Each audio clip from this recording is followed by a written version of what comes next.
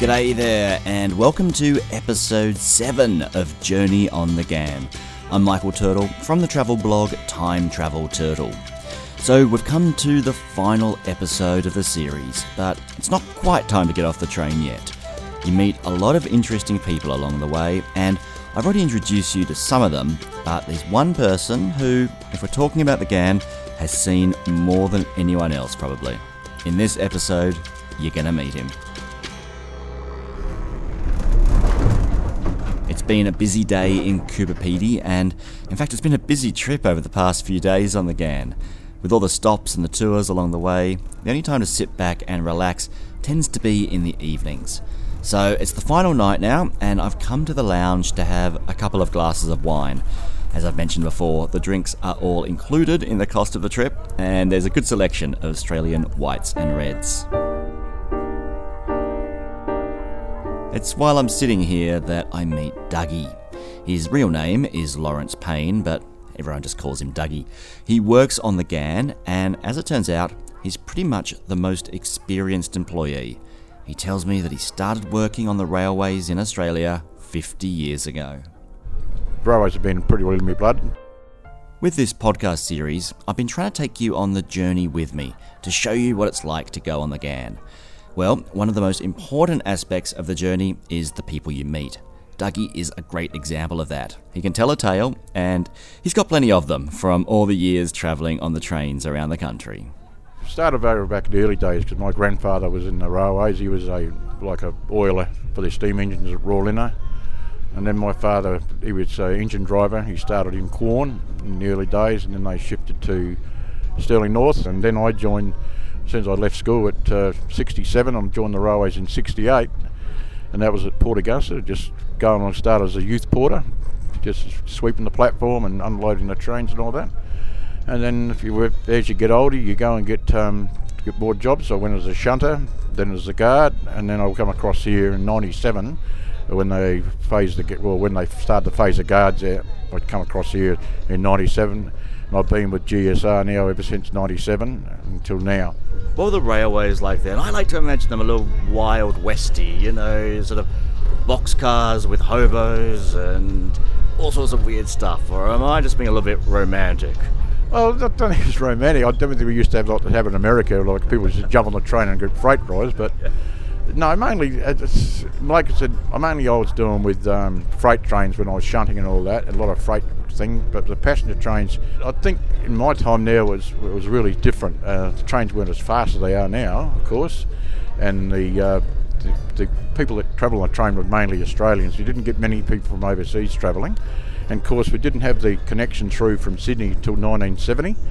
Before the trains used to leave from Adelaide to go across to Perth, and then when the people used to join the train on Adelaide, then they have to catch the train from Adelaide to Port Pirie, and then they change trains and jump on the train Australian from Port Pirie to Kalgoorlie, and then from Adelaide to Pirie again, and then they used to join the train there again on the Gan, and the Gan used to go what they call the back way now, past the Flinders Ranges between up to Maree and then up to Alice Springs and then back again.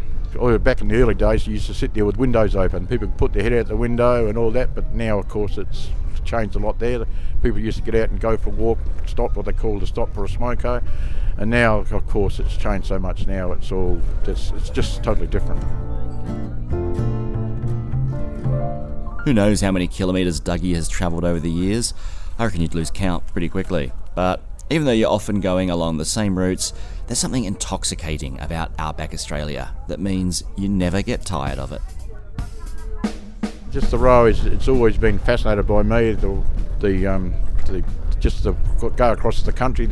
They even ask me now, what's your best trip? Would you rather go to Perth or would you rather go to Darwin? Well, I always say go across the Nullarbor Plain because that's unique in the world, because one day you can go across there and it's barren and it's dry, and all of a sudden they might have big rain, and all of a sudden it just transfers overnight. It's all wildflowers. It's just like someone's there and turned the sprinkler on it and things are growing. But when you go to Darwin, you've got tropical, and you can only see so far out the window because it's all lush and green. It doesn't change that much. It's all the same. But that's the main. I think the main thing now is just that the country itself that's unique, and that's why I reckon the train travel in Australia is one of the best you could ever take.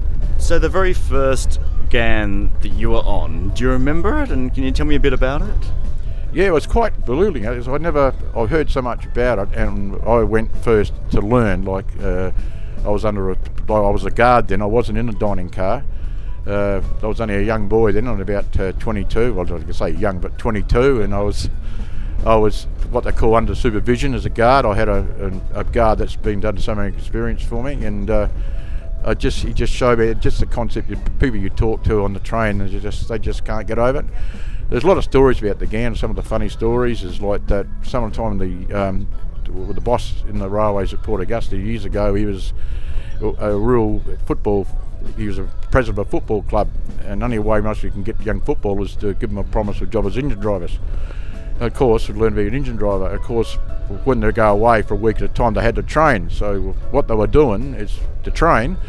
As when the train was going along, they'd jump out because the train was going slow. They'd jump out, run alongside the train for a couple of k's, and then jump back on the train again. So they naturally thought that there was training and things just like that. It's just, and people would sometimes would stop somewhere, and a guard, well, even that fellow I was working, he had a rifle with him at 22. He spotted some rabbits out the corner there, and he shot two. We had rabbit stew that night, so it's just everything's just different nowadays. It's just the romantic's still there, the train romantic's still there, but it's not like the old GAN. It's just so different. So were they feeding passengers on the GAN rabbits that they caught? Is that what happened at some point? Oh, at some point that happened, yeah, but mainly some of the crews done that, because there's a couple of big washaways there, and with the washaways there, you can't move either forward or back, so you're stuck there. And of course, you've only got X amount of food for the passengers. So sometimes I think that only happened about once or twice, that they went and shot some rabbits and just cooked them up for the. So I don't think you'll be able to get so many rabbits here. Like on the GAN now, we've got 300 guests. I think it might be hard to feed all them rabbits, Stu. I mean, over all the years, you must have some great tales, and I'm sure if I asked you to tell me a yarn or two, you wouldn't even know where to start. But are there some that you think of off the top of your head? Oh, there's a lot of things like. The funny story was working there one day, and I suppose you would have heard in the early 70s. We were standing, there was a big commotion in the lounge, and we raced back in there, and there was a bloke streaking through the lounge car with a streak at start. So completely naked. He's completely naked. I don't know if it was a streak, you do streaks. I think he lost a bet, so he had to streak through the lounge. So that was one of the funny things of stories. And the other thing, like people, like I said, when I was first working about it, we were working on a freight train. We got stuck there in the middle of nowhere, and we had containers on there that were like refrigerated containers. Of course, when you get stuck, you can't get diesel to the refrigerated containers, and they started to shut down. The motor started to shut down, so we had permission to open them up and see what was in there and use what we could. And of course, when we opened up, we found we had bloody things of chickens. And we got permission, so for that 3 or 4 days there, I reckon I had boiled chicken, I had curried chicken, and I reckon when I got home I was growing feathers. So that's when I'm very fond of chickens now. You must sort of see the whole spectrum of the experience. What does it take to keep everyone happy, to make sure that everything's moving, to make sure that 300 people are catered for properly?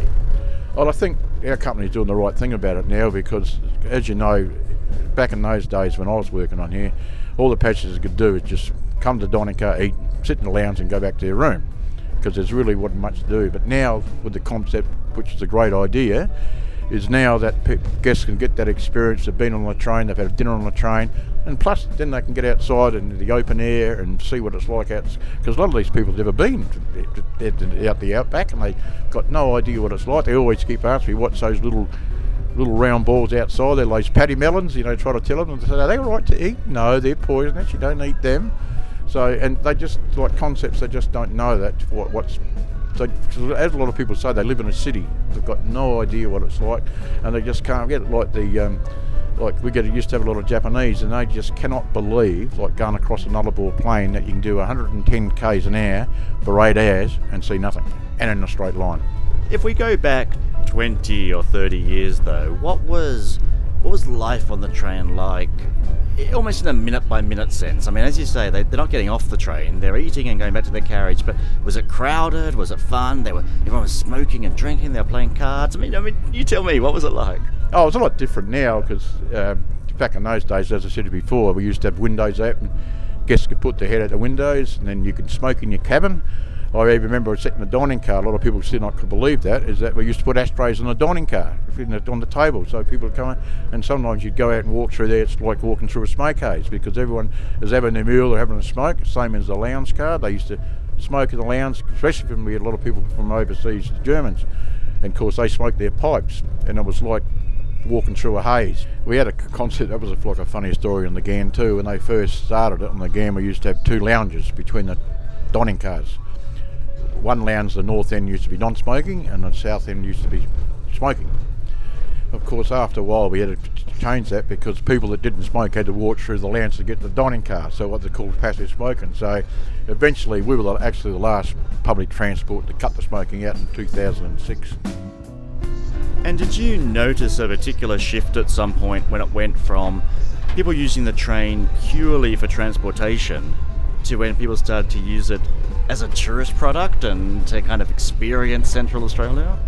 I think it changed a lot back in the early days when Ansett collapsed with the two Qantas and Ansett. They had the monopoly of people flying because the acoustic cost so much. So a lot of people used to catch the train.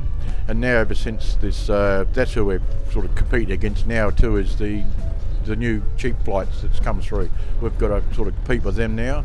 But we get, like I said, if you don't want to see the country, you fly. That's it. If you want to see the country and have a good time, relax, don't worry about anything of you, it's best to catch the train. But that's the thing that I've noticed the most. And I think another big thing that really helped, I think, is making the GAN all-inclusive. I said a lot of people have spoken to me that I've seen for years and years, and they said they wouldn't travel on that train because it was a little bit expensive, because when they do get on the train there, they've got to buy their drinks and they had to pay for their tours. And now it's all inclusive, and as one bloke said to me, he said, I think I'm getting my values worth now, so that's why I'm travelling on the GAN. I've mentioned a few times how the GAN is all-inclusive, but it's not just about the food or the drinks or the tours. What's also included for free is the company. Maybe it's one of the staff members, someone like Dougie. Maybe it's the other passengers, who Sonia, the restaurant manager, sits you with at a meal. Or maybe it's the guides out on the tours, people like Tyrus at Nipmaluk Gorge, who we met in episode 2. For now though, the trip is nearly at an end, after 3,000 kilometres from the north to the south of Australia. Very shortly, ladies and gentlemen, we'll be ending our journey that we've shared from Darwin all the way through to Adelaide. On behalf of Great Southern Rail and Crew B, I do hope that you have had an enjoyable time with us. I hope you've enjoyed coming along for the ride, hearing about how the train works and visiting the stops we've had each day in the centre of this incredible country. If you have liked the podcast, I'd really appreciate it if you could review it online and also share it with anyone you think might enjoy listening to the episodes. I'll be back with another series about another adventure soon, but for now, I'm Michael Turtle from the travel blog Time Travel Turtle, and this has been Journey on the GAN.